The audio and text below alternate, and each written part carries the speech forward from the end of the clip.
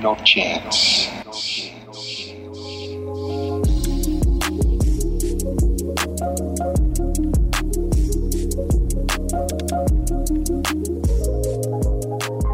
What's up, everybody? Episode 69 of No Chance Podcast. As always, your host, Ryan. And Nate. So if it's your first time viewing or listening, to a lot of those that are listening, it's probably your 69th time, right? It's our 69th episode.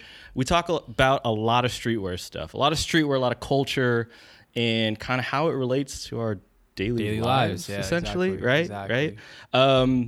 But in the beginning of every episode, we like to shoot the shit. We have random topics, streetwear topics, culture topics, whatever, and we kind of provide our little 2 cents on like what we feel about them. It's mostly hate. I'm not gonna lie.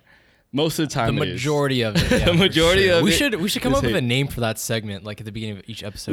We should. Yeah, whatever you guys think it should be called. Yeah. Let us know. Yeah, leave a comment.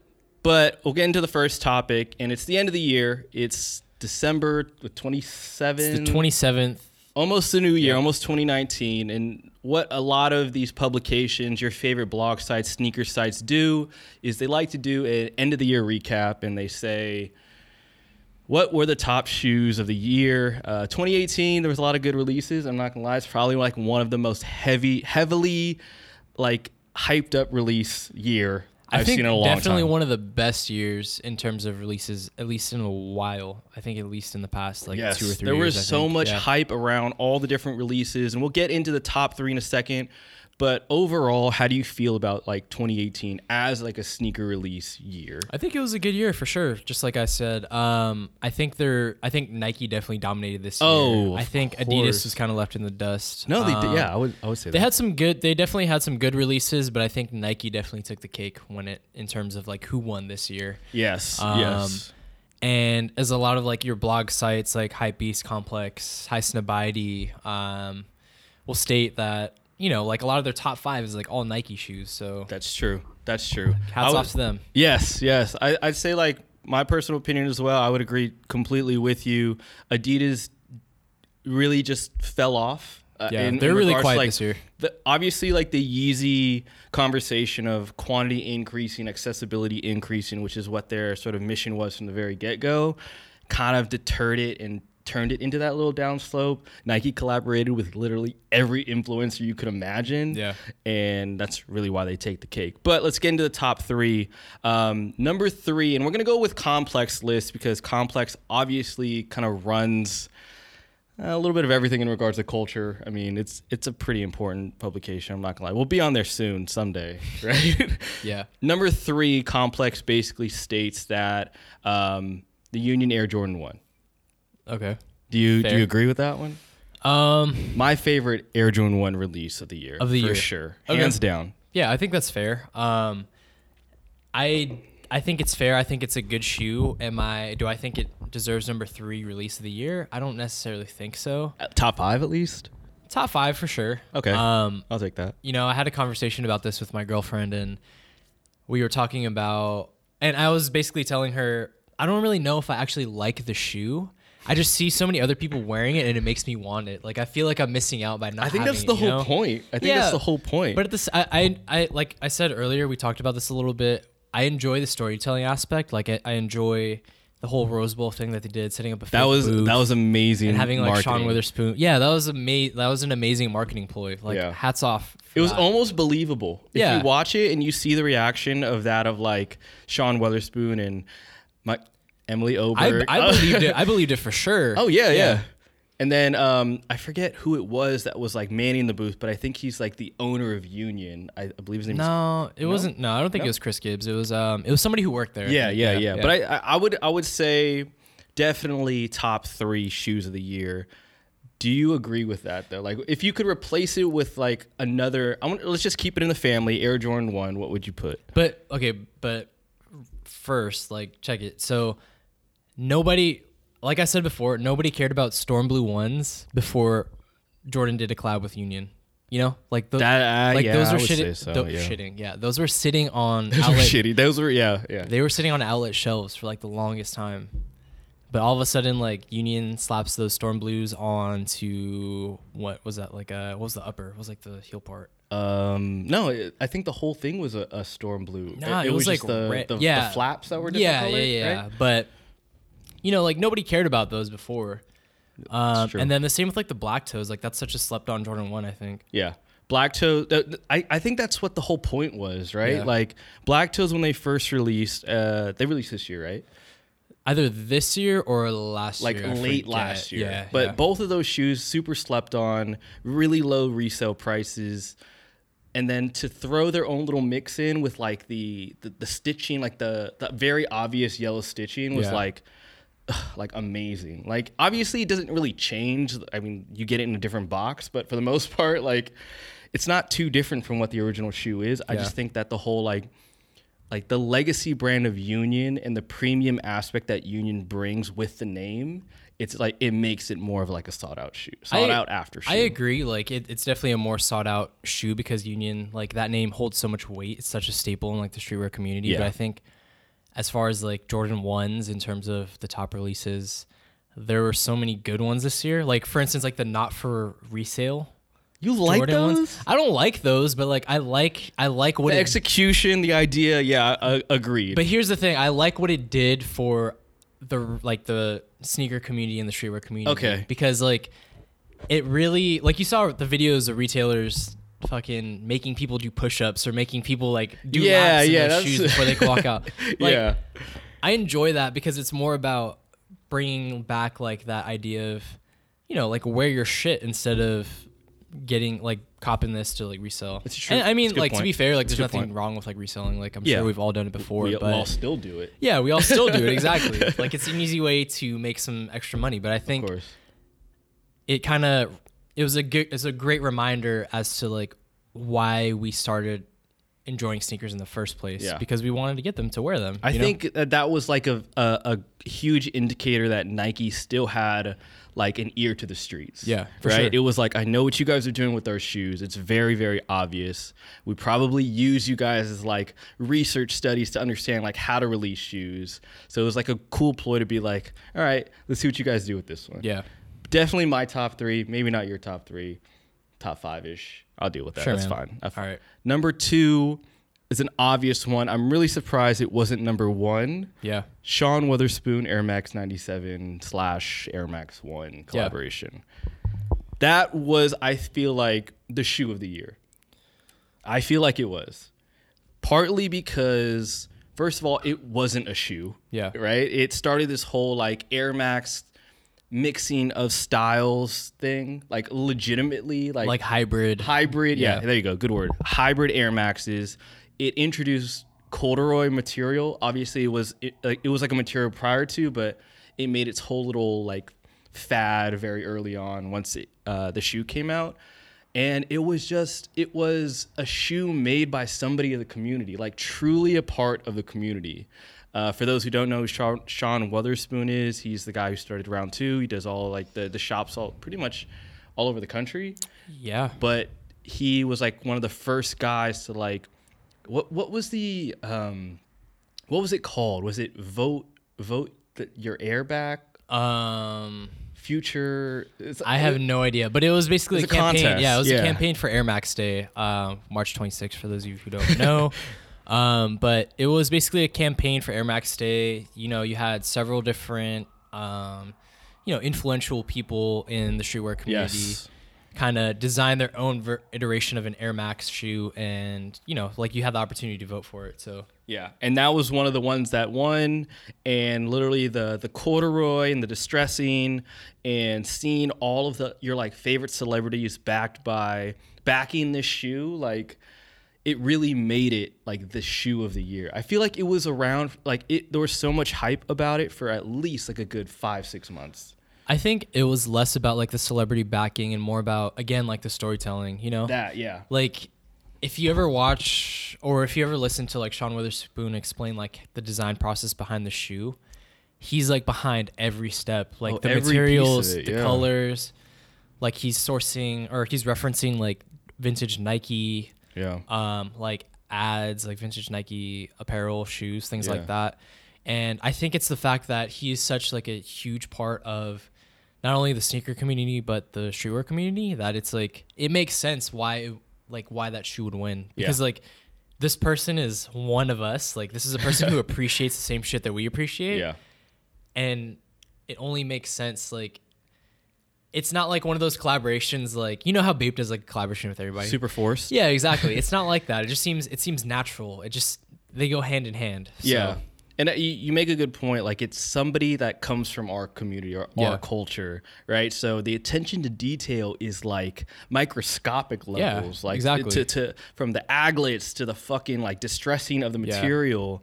And I feel like it couldn't have been anybody else, right? Like it could have been somebody famous. They could have just did colors and all that other shit, put their logo on it. But it's different when it's somebody who actually appreciates the product. And it should have been shoe of the year, but it unfortunately wasn't. But based on Complex's list, the shoe of the year actually happens to be the Nike React. Is it Element 88? Or Element 87. Element 87. For those who don't know what that looks like, here's a picture of it. Picture pops up. This has been a shoe that takes on a lot of inspiration from, I want to say, like this whole like not chunky sneaker, but like minimal, very lightweight, almost like Off-White reminiscent. Very translucent materials, random paneling. They did a collaboration with Undercover recently. I think that was maybe like the second rendition of like the shoes that came out. To be honest, I did not see this coming at all. This was not one of the shoes that I considered to be like shoe of the year. I don't know. How do you feel about it? I actually like this pick as shoe of the year. I think it definitely brought shoes back to, you know, that realm of innovation as opposed to just hopping on a trend. Yeah. Like a lot of people see the Element React 87 as just, another byproduct of this dad shoe, chunky shoe trend. You know what I'm saying? That's what I thought it was. Yeah. But I think Nike doing this really puts technology and innovation in terms of like sportswear like at the forefront. You know, like you have the React cushioning, which is like a brand new cushioning system for Nike, and you have like top of the line. Exactly. And then you have, of course, like the translucent panels, which are, you know, you don't really see very often. And I think in that regard, it puts that shoe ahead, I think, of the other releases that we've seen. I think it really dictates that of like you said, innovation, how shoes are going to look like in the future. Yeah. I guess it does that very well, obviously, because it is an entirely new silhouette, an entirely new look, etc. I just don't know if I'm like shoe of the year nominee. You know what I mean? Maybe not even top 5 for me personally. Really? Yeah, not even top 5. Okay, fair enough. Sean Witherspoon's for sure. Should have took the cake. Okay. You guys let us know what you guys think. Obviously, those are complexes. That's a majority of some of the publications' top 3, but you guys let us know what you guys think. It's probably going to be roughly the same, but you guys let us know. The next topic we're going to get into is obviously about Virgil. We can't seem to stay away from that of Virgil. Virgil Abloh announces that he is ending his I wouldn't say partnership with Nike, but he's ending the series called The 10. You guys may know it as like what shoes? The Presto, Blazers. 97. You only named the shoe that you have. Jordan 1s. Jordan 1s, Air Max 97s. Air Force 1s. Even Chuck Taylors. Probably one of the biggest and even ongoing collections that's still going on. He has about 30 styles that have come out in like totality, like crazy shit. But that whole thing is coming to an end. How do you feel about that? Because obviously it was a very, very like cutting edge. Would you call it collaboration? Yeah, I guess it's a collaboration. I think it's a smart choice to end that collaboration. I agree. Because I think a lot of the excitement was based on the novelty of Virgil Abloh collaborating with Nike, you know? That was something that kind of came out of nowhere, and I think that's why people enjoyed it. And of course, like the designs were great too. Oh, of course. But I think you can only go so far recreating like different iterations of, you know, a Blazer, of an Air Max 90, of this, of that. Yeah. And to be fair, like, you know, all the colorways all of the colorways that he's come out with, they're great. Yeah, you know? they have been. He's done great work with Nike, but I think like with the natural progression of a collaboration, I think there's a certain point where you kind of say, okay, what's the next step? Like like, you know, like with anything, like something, it has to come to an end eventually. So I think then the question again is like, what is the next step? It's true. You have to grow out of a collaboration. And this is probably one of the most, and it's not like a seasonal thing. This has been like the longest standing collaboration that I've seen in present day, right? Like it's been going on for over a year and a half, maybe a year and some change. 30 silhouettes, some of the best shoes to release thus far, sellouts all over the world, right? Like he's done it. Yeah. So, and being who he is, obviously being a creative, it's like you said, what is next? What can I do differently? You don't ever want to be pinholed. I'm assuming as Virgil, you don't want to be pinholed as being that guy of like, these are the silhouettes I'm sticking to. This is the look I'm going for. Shit, you never know. His next collaboration could be like an Air Force One with like half of the sole cut off or something. You know, like it could be anything, but the look of like Virgil right now when it comes to Nike, everybody knows what that is. Zip tie, offset swoosh, some sort of like distressed tongue. Like, you know, it's very predictable. And that's what I'm saying. I think that like for such a great collaboration, I think at one point it has to end because you're losing that. People were excited for. Exactly. Like it's not as special anymore if you keep on doing it, if you keep continuing it. It doesn't hold that same value anymore. You know? Yeah, I agree with that. It's very unfortunate, obviously, because we haven't seen anything this. The word's not lucrative. Obviously, it's lucrative if you're reselling it, but I haven't seen anything this genuine in regards to like Nike collaborations. And this goes back to like the whole 2018 just being amazing in regards to shoes, right? They were doing collaborations with all your favorite influencers, Aleli May, Nigel Sylvester. There's probably a shit ton more. I'm not gonna say DJ Khaled, that does not count, but there's a lot. I'm guessing there's a lot more that really had these like true to self collaborations that were like really important that showed a lot of people that we look up to within our culture. So. Shout out to Nike. Adidas, I mean, like... Yeah, Nike kills this year, not going to lie. Had a phenomenal year. That's pretty amazing. So. It's very unfortunate that Virgil... I mean, they're obviously not going to stop their collaborative efforts. He's done a lot of great shit, but the 10 is now gone. We'll see what he comes out with next, right? Okay. Topic number 3, one of our favorite dudes. I hope he watches this, and I know you're following us. Benny Gold, that of let me break it down. Benny Gold. Let me break it down. He has his own streetwear line that's been around for maybe like 10 plus years. He was the creative director and designer for Huff when it first started. He's designed the logos for High Snobiety. I'll tell a funny story about that one. He designed the logo for MASH. He designed the logo for countless other streetwear companies that were coming out in like the early 2000s, right? So basically, and unfortunately, we're going to have to shout out a competitor, but Hypebeast Radio, one of our favorite guys, Jeff Staple, does a segment, podcast, really great, where he interviews that of other... What'd you call them? Creators? I mean, he kind of labels it as like a platform for other creators, entrepreneurs, you know, tastemakers, I guess, if you will. And they break down like basically how their affinity for streetwear, where their brand comes from, what it takes to get to where they are today. A whole rundown of their entire life, damn near. And so this most recent interview with Benny Gold, by far, and if you've listened to him, you would know, by far one of my favorite interviews ever. Hands down, one of the best. So good, yeah. I think more so, and let me just provide some context. So Benny Gold basically starts out as a graphic designer, goes to college for graphic design, graduates, moves out to San Francisco with the goal of becoming a professional skateboarder.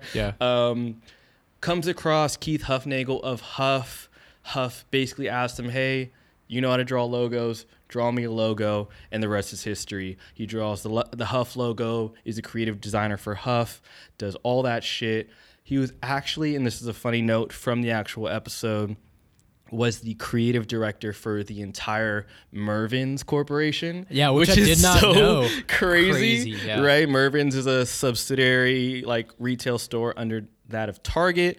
If you guys don't know, what Mervyn's is, Huge, like fucking. just think of like if you guys are old enough to know what Sears is, still it's kind of like that. Yeah, It's basically. like a Sears and JCPenney had it like a baby On that same level of Yeah. like not worldwide, but like countrywide type level of shit. Yeah. And he was I didn't know he was like designing shirts for Stussy, designing shirts for Nike. Like, Yeah. it makes me want to go back and like try to find those designs and be like, damn, Benny Gold designed this shit.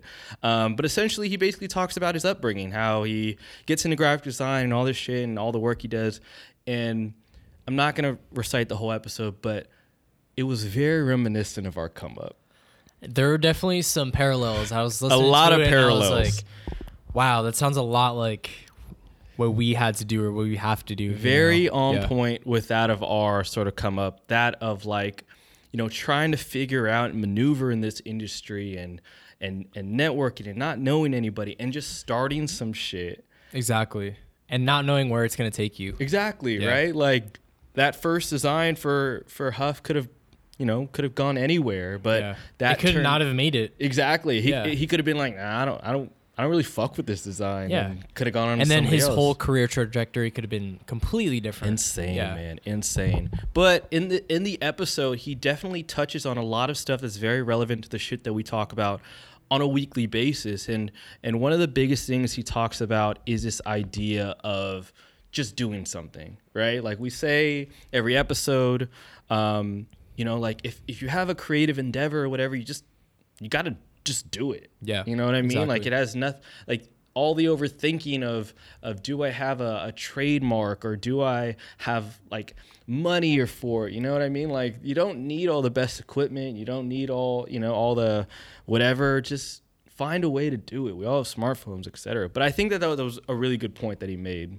within the episode. Yeah, it was a really great, insightful episode. I think it's definitely one of the better episodes to listen to if you're, someone who's a creative or someone who's even like, maybe just even like an entrepreneur, Yeah, definitely. There's definitely some great insights in that episode. And I think, like you said, it really resonated with me while I was listening to it because there are definitely a lot of parallels with like what we're doing, what we did, what we're going to do, and, like Benny Gold's story and how he kind of came up. And of course, like it was a different era, completely different from what we're doing, but it's sort of still that same mindset of shit. Like, I don't really want to be working at 9 to 5 the rest of my life. I'd rather be doing my own shit. That's a great point. And Yeah. one of the concepts that he explains in his episode, or actually Jeff mentions this in his episode, is this idea of velvet handcuffs. Yes. Right? So velvet handcuffs, and for a lot of you that are listening, you're probably in this same situation. I know that we are. For because sure, we go hands through down. it on a day-to-day basis. Velvet handcuffs basically entails that we love the 9 to 5 only if it's that of something that gives us money. Yeah. Right? If you're working a 9 to 5 that doesn't pay you shit, then obviously these are just like You're gonna hate it. metal handcuffs, right? Yeah. You're just tied to this shit. But velvet handcuffs basically state that you have a creative project or something, but what fuels that creative project is your 9 to 5. Yeah. Your 9 to 5 is basically your source of income for anything that you do creatively outside of Yeah. it, right? And that alone keeps you at that job, right? Like you don't necessarily hate it because all the money that you earn from this 9 to 5 that you Because you're comfortable with it. because you're comfortable, Yeah. right? Like you're in that state of comfortability, and you don't know when or when not to leave, and you just don't know. And Yeah.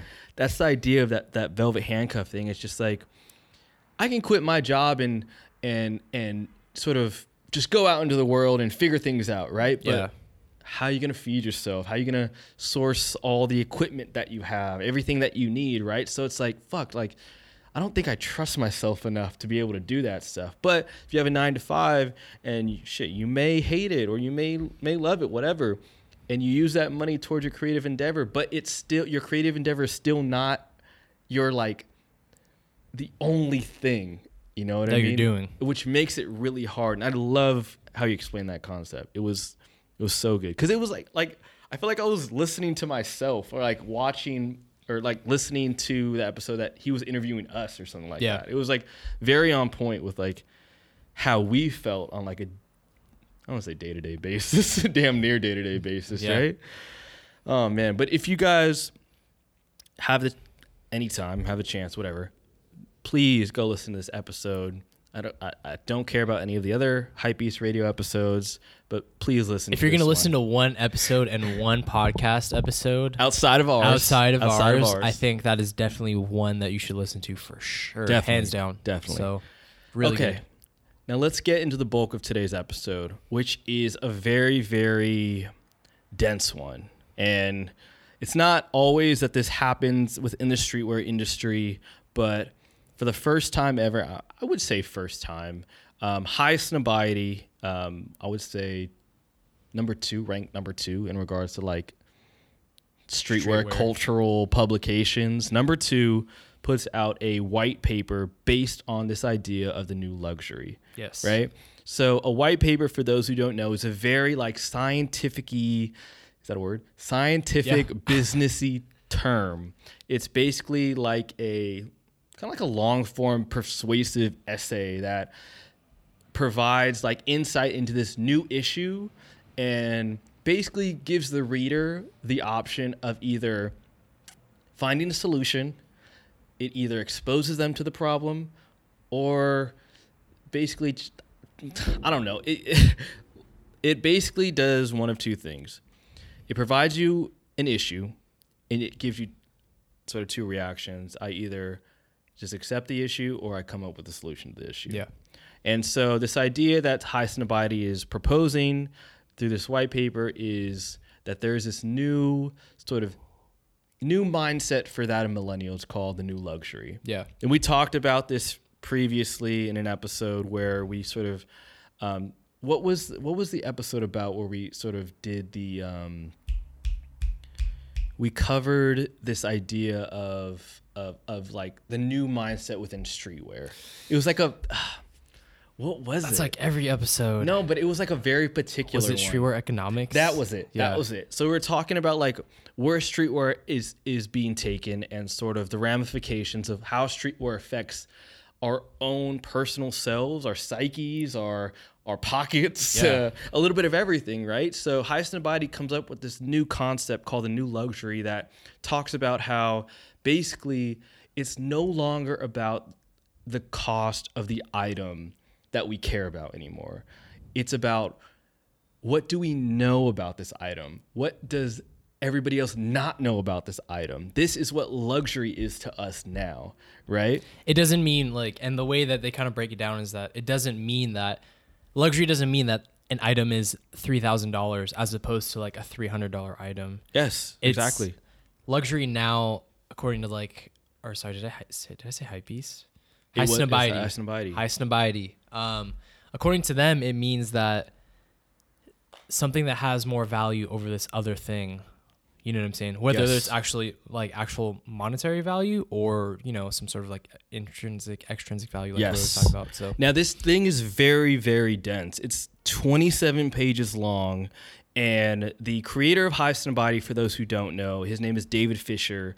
And he basically says that this white paper is used to sort of inform the culture, the Highsnobiety readers, of this new concept, this new understanding of the streetwear industry and how it affects us in that of new people who want to jump in, right? Because we've seen it, Supreme and Louis Vuitton, a lot of these outside industries buying that of, where's that place that they do sneaker shopping at?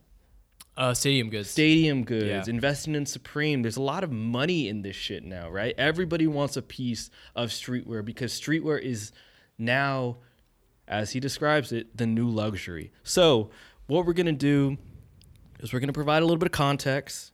And like I said, this shit is very fucking dense.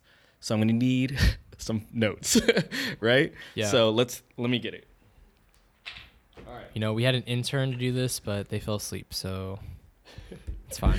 All right, let's get into this. Okay, so basically the understanding is that this new luxury is based around this idea of affirmational commodities. So our self-esteem, how we feel about ourselves, is generated from things that we own. Yes. Right?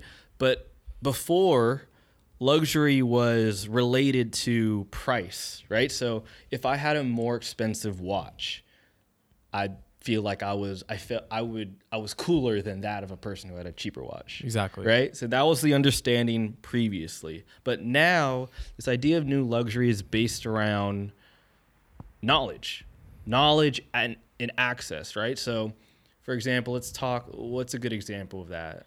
Let's just say Supreme. Sure. Right?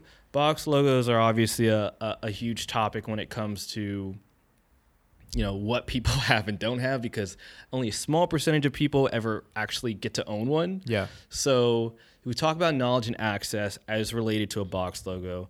It takes information to figure out how to get that shit. It sells that in 6 seconds, 5 seconds. Like, it's not an easy item to buy. Yeah. And then, then again, that's what we're talking about, cash and price, like the price of the item versus access to the item. Yes. And sort of the perception of luxury has shifted from how much an item is worth, because how much is a box logo t-shirt?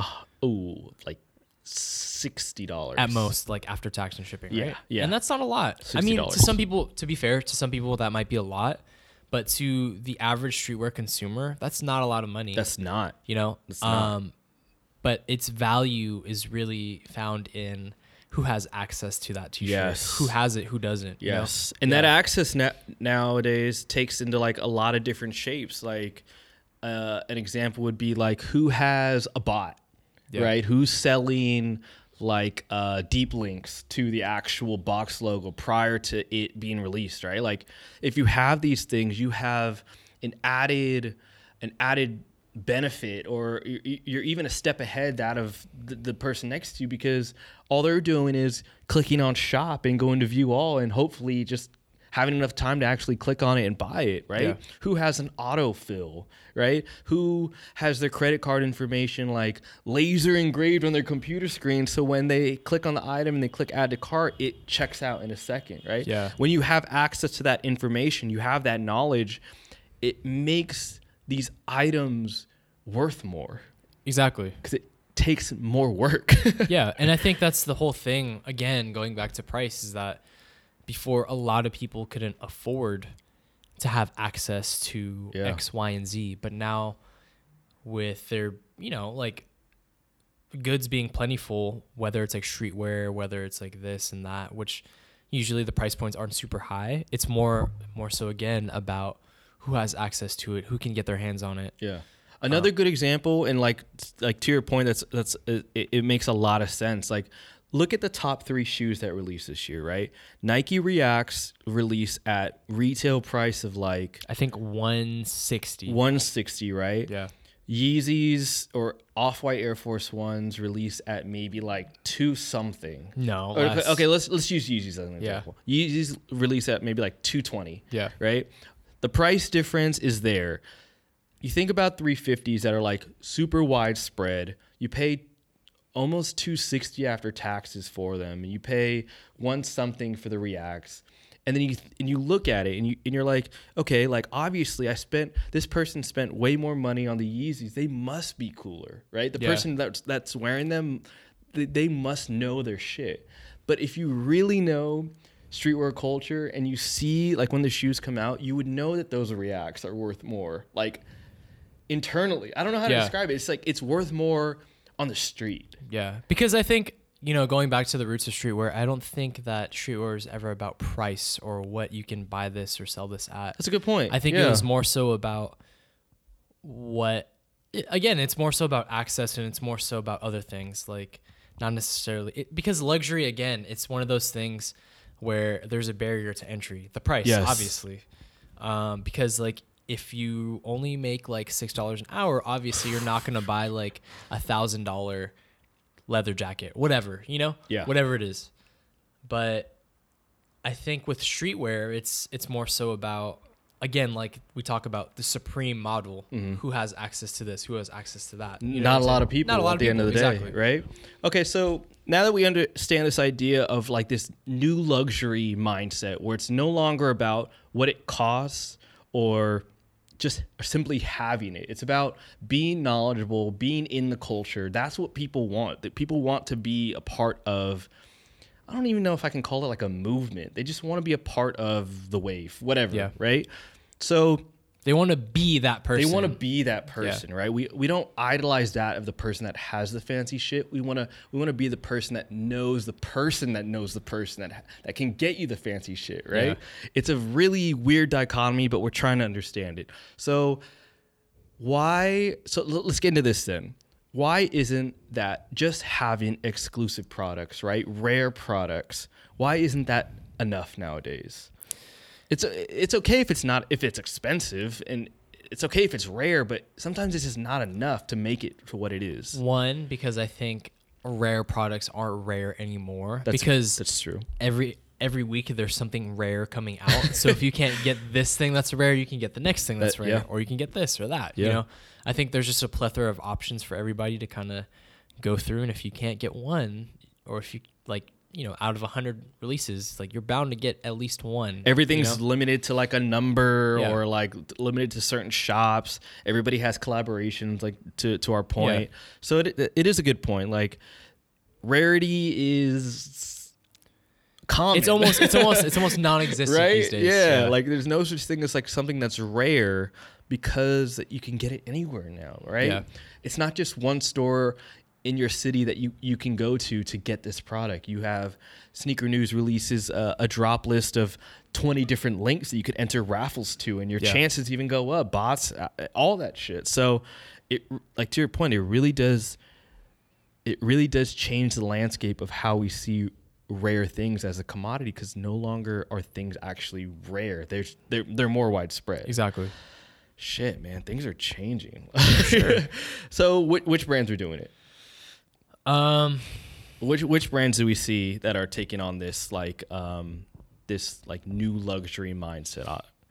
I mean, nowadays? obviously you have streetwear brands like Supreme that are doing it. You have sportswear brands like Nike that are doing Yeah. it. You know, just like basically everybody in the game. I think if you're not doing it, then There's something wrong. Yeah, you're kind of falling behind. That's a good point. Yeah. Okay.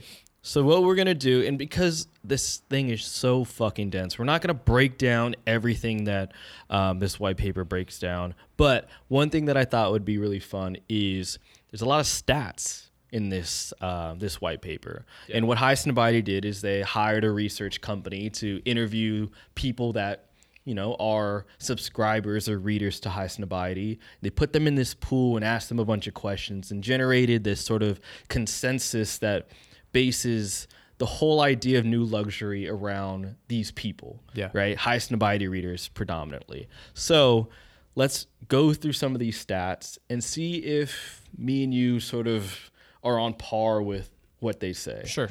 Obviously, we read Highsnobiety, but, you know, we might be one-offs. We might be different. Who knows? Okay. 85% of people believe that what their clothes represent is just as important as their quality or design. That's a pretty high number. I believe that. I believe it too. I think that definitely the majority of us think that what you put on your body is a visual representation of who you are, the things that you resonate with. And I think like that statistic, 85%, like that seems fair. I think it's fair. Yeah. I wear Carhartt because I want people to know I'm a hard worker. Like that's why I wear it. It's like, this is rugged. This is, you don't know about this. This is, you can only get this. Well, I mean, you can get it anywhere at this point, but it's like, it's one of those things where it's like, haha, dumbass, you got a medium, you got true to size in Carhartt. You know that shit fits big. You didn't know that. Like, that's the sort of like representation I take from it. It's less about like, oh, I love how this fits or I love the logo. It's more so like, I like the backstory of it. I love that part. Like we talked about earlier while we were shooting this shit, it's about storytelling, I think. Yeah. And I think that's a huge part of it. You know, to that point, that transition of like storytelling and like brands running these like experiences, Yeah. that's going to be 2019. Yeah. Like every brand is going to have a backstory to a shoe, to a collaboration, a clothing line, whatever, and they're going to have some sort of crazy experience based around it. Yeah, and I think that circles back to what we just talked about in terms of like price versus access. Like a lot of these things, a lot of these experiences you don't have to pay for, but it's more so I'm here and you're not. Yeah. Whether or not it's free. No, that's the biggest piece. You know what I'm saying? Like that's I'm the here and you're biggest not. piece. Doesn't matter if it's free. Like this is how it is. Like you're not here right now. You're at home, and I'm living this life. Okay, hold that thought because we're gonna get into that in a second. Highsnobiety covers a section of why people attend these experiences / festivals, and that is a great start. The next stat we're gonna read off is only 6% of Highsnobiety readers state that they purchase products as a direct expression of wealth. I find that pretty low, to be That's honest. so low. It should be switched with the other. It should be like 85%. I think that a lot of people don't want to admit that they tend to purchase things just as an expression of I got it, you don't. You know what I'm saying? In terms of like I got it, like I have the means to purchase this. That's a huge part of why I purchase clothes, right? If I have something expensive, I low key want somebody to ask like, "Yo, that is really cool. How much was that?" Or like, "Where'd you get that from?" Which kind of coincides with that of the price. But I kind of agree with it. I mean, the statistics should be higher. Yeah. But I think a lot more people like need that affirmation that my clothes were really expensive. Yeah. I know a lot of people do that. Yeah, for sure. All right. The next one. 91% of Highsnobiety readers can identify the designers and creators behind their favorite brands. I agree. I agree, yep. Again, this just goes back to us being more connected than ever. I think that maybe 10 years ago, if you asked somebody who designed this or who designed that, they probably couldn't give you an answer. Everyone's a fucking enigma at that point. Like, who's who? Yeah, but I think that like just visibility in terms of the age that we live in, 2018, I think that, you know, everybody knows every designer. Like, of course, Virgil Abloh, Off-White, Louis Vuitton. Like, these designers, like we talked about in previous episodes, they almost hold celebrity status to the point where you know who they're hanging out with, you know where they live, you know everything about them. You know, they're the friends of their friends. Exactly. And you follow them. Exactly. Right? So that's not a hard statistic to believe. Because it all ties back to like this idea of like knowledge, right? Yeah. Like sometimes, and I've seen this before, the friend of Virgil Abloh will leak an image of this shoe, or like he'll get a sample pair early, and then that's how you know that shit's gonna come out, right? Yeah. Like it's all about the access to knowledge. So if it takes following the designer of my favorite shoe to find out when that future shoe is gonna come out, then shit, I'm gonna have to do that, right? Yeah, exactly. Okay, let's get into some a bit, I want to say, negative statistics. Sure. 89% say that they can tell when the people behind a brand are part of the culture they seek to represent or whether they're just co-opting it. For those who don't know what the word co-opting it basically means, that they are gentrifying streetwear. Yeah. Essentially. I agree and disagree with the statistic. I think that in the streetwear industry, it's definitely easy to see who is really part of the culture, who really wants to represent and who really wants to storytell what streetwear is. And I think it's definitely easy to see who isn't and who's just out there looking to make a quick buck. I would say that, yeah. I think with industry or industry, like being genuine is very, like, it's easy to notice within streetwear. Yeah, but then again, if you think about this is not a hard statistic. Like, you can't measure who is actually, what designer is actually for the culture and who isn't. Like, that's not. Yeah, it's not like a true false question. Yeah, exactly. It's not like the GDP of the United States. Yeah, like, you can't measure that. You know, that's true. It's definitely subjective, but I agree that it's easy to tell when somebody, not even related to streetwear, it's easy to tell when somebody is faking it, or being genuine. I think in general, in just life, exactly. If they're genuine or fake, you know what I mean. So I think we have a good gauge of like how people move within the industry. So we know if it's just like a money ploy, if we know it's just like a collaboration for the sake of collaborating, we know that. So I would say like 89% is is roughly like where I would. And I would and expect again, us like to be. these statistics that we're kind of going over, like they're not hard and fast. Like, Yes, they're like it's large not like the infant generalizations. mortality rate. No, Like we no. can't count like, okay, how many. Physical people that say, there's there's no exactly. way. These Yeah. are all like, I'm gonna say more so like qualitative. Like these are just like expressions of like how people feel rather Yeah. than like counting Hard like, facts. one or two. You love streetwear, you don't love streetwear. Like Yeah. it's not possible. They're not going up to like Virgil Abloh and saying like, all right, put this lie detector test on. Yeah. So please take heed to these statistics, but it's a general path that you can follow to understand. It's like more like where a we are. survey, if Yeah, anything. I would say that. Okay, let's do like two more. This is a good one. 2/3 of readers, Highsnobiety readers, believe that the products someone wears convey whether that person is culturally knowledgeable. I kind of disagree with this one. What? Two-thirds of readers believe that the products someone wears convey whether that person is culturally knowledgeable. No, I don't agree. You don't agree with that? I think that you can literally know nothing about a brand and still be able to wear it. I'm not saying that's right or wrong. I'm just saying that definitely happens. Like how many people do you see wearing a Supreme shirt, for instance? Okay, we talk about Supreme, we get it. Okay, yeah. But how many people do you see wearing like a Supreme shirt, but maybe they don't know the cultural significance? Or how about this even?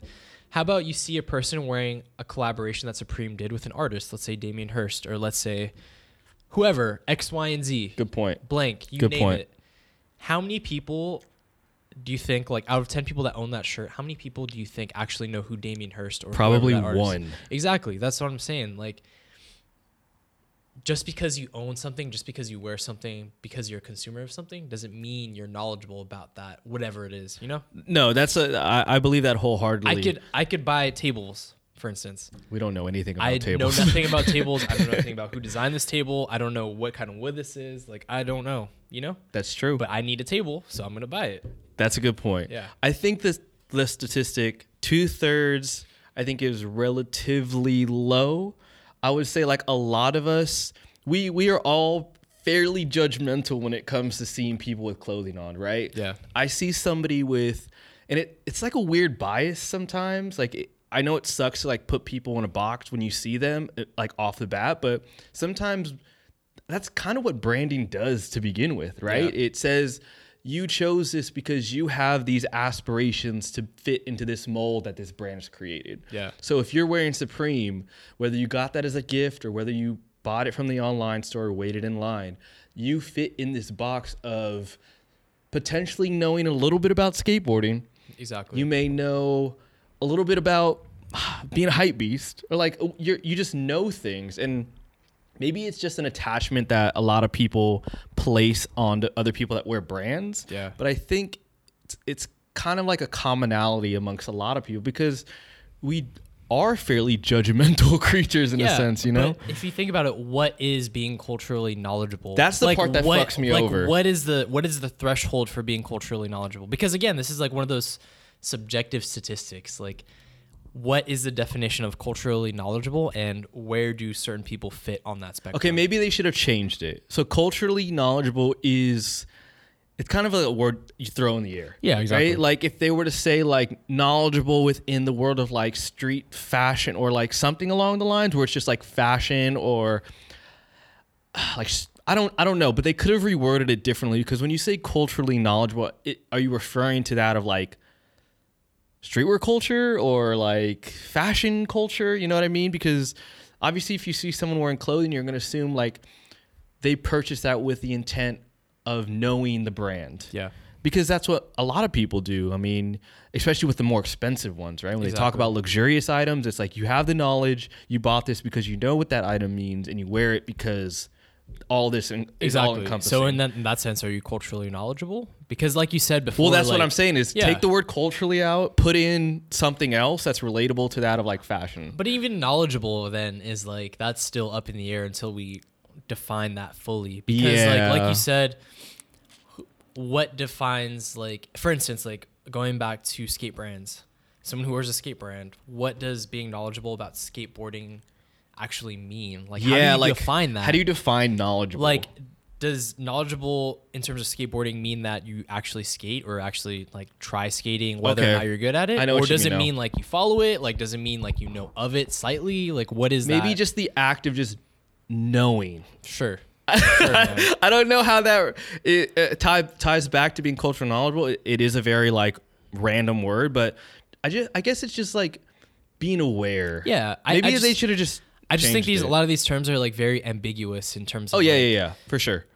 What is the definition of this or what is the definition of that? You know. I agree. Yeah. I agree. All right, let's move on to the next one. Sure. Let's talk about something that we've talked about in multiple episodes. Let's talk about these events, right? Yeah. Complex Con, Agenda, fucking fashion runway shows. Heist and Body breaks down the top reasons, and you could agree or disagree, the top reasons to attend a fashion event. We're going to talk, this is, like I just said, Complex Con, Hypebeast Fest, whatever, Hype Fest. Those all count as a fashion event. Sure. Number one of the top reasons is the chance to obtain products that are available exclusively for attendees. Off top. Agreed. Instant. I feel like 100%. that is the number one reason why you would attend, right? You want the limited products. You want to flex those products to say like you said earlier, I'm here, you're not. This is what I get for it, right? Okay. Number two, experiences and moments worth sharing via social media. Yes.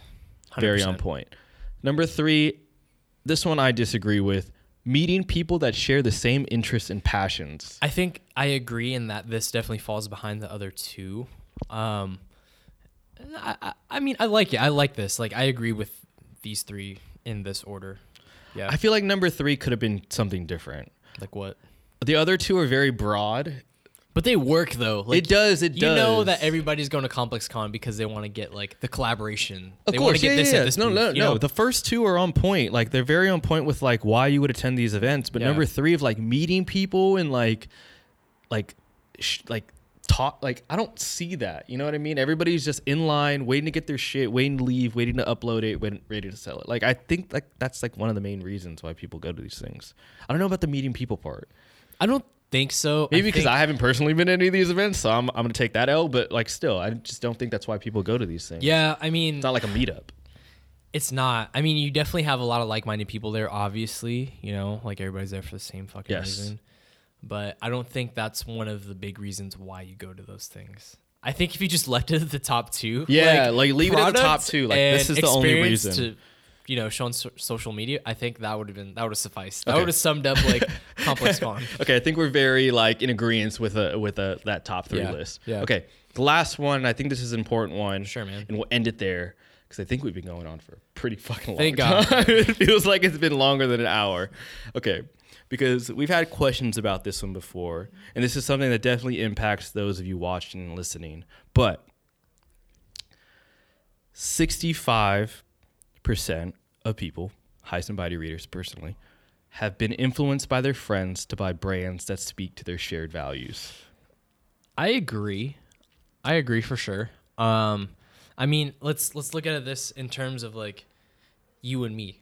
Okay. Like I don't know. Like there are definitely times where like you'll mention something and I'll be like, "Oh, you're right. That is kind of sick." But I don't think I would go out of my way to buy it if it doesn't resonate with me. That's fair. But you know what? To be fair, those are just like the type of people. Those are the types of people that we are. Yeah. Like if something doesn't really speak to us, then we won't buy it, regardless of whether or not like you or I wore it. It does. It does definitely depend on the type of person you are. Like some people are super impressionable. Yeah. In regards to like, they will look up to, their cool friend or their older brother. And once they see them wearing something, then they immediately hop on that. You know what it is too? I think it's sort of what stage you're at in the journey. In the journey of being like interested in streetwear. Got it. Because like you and I, we've been interested in streetwear. We've enjoyed streetwear since we were younger. Yeah. So obviously we're not as naive, quote unquote. Yeah. As to like what brands are about or what brands that we like, The streetwear landscape is so wide. Like if I were to first come into this and be like, okay, like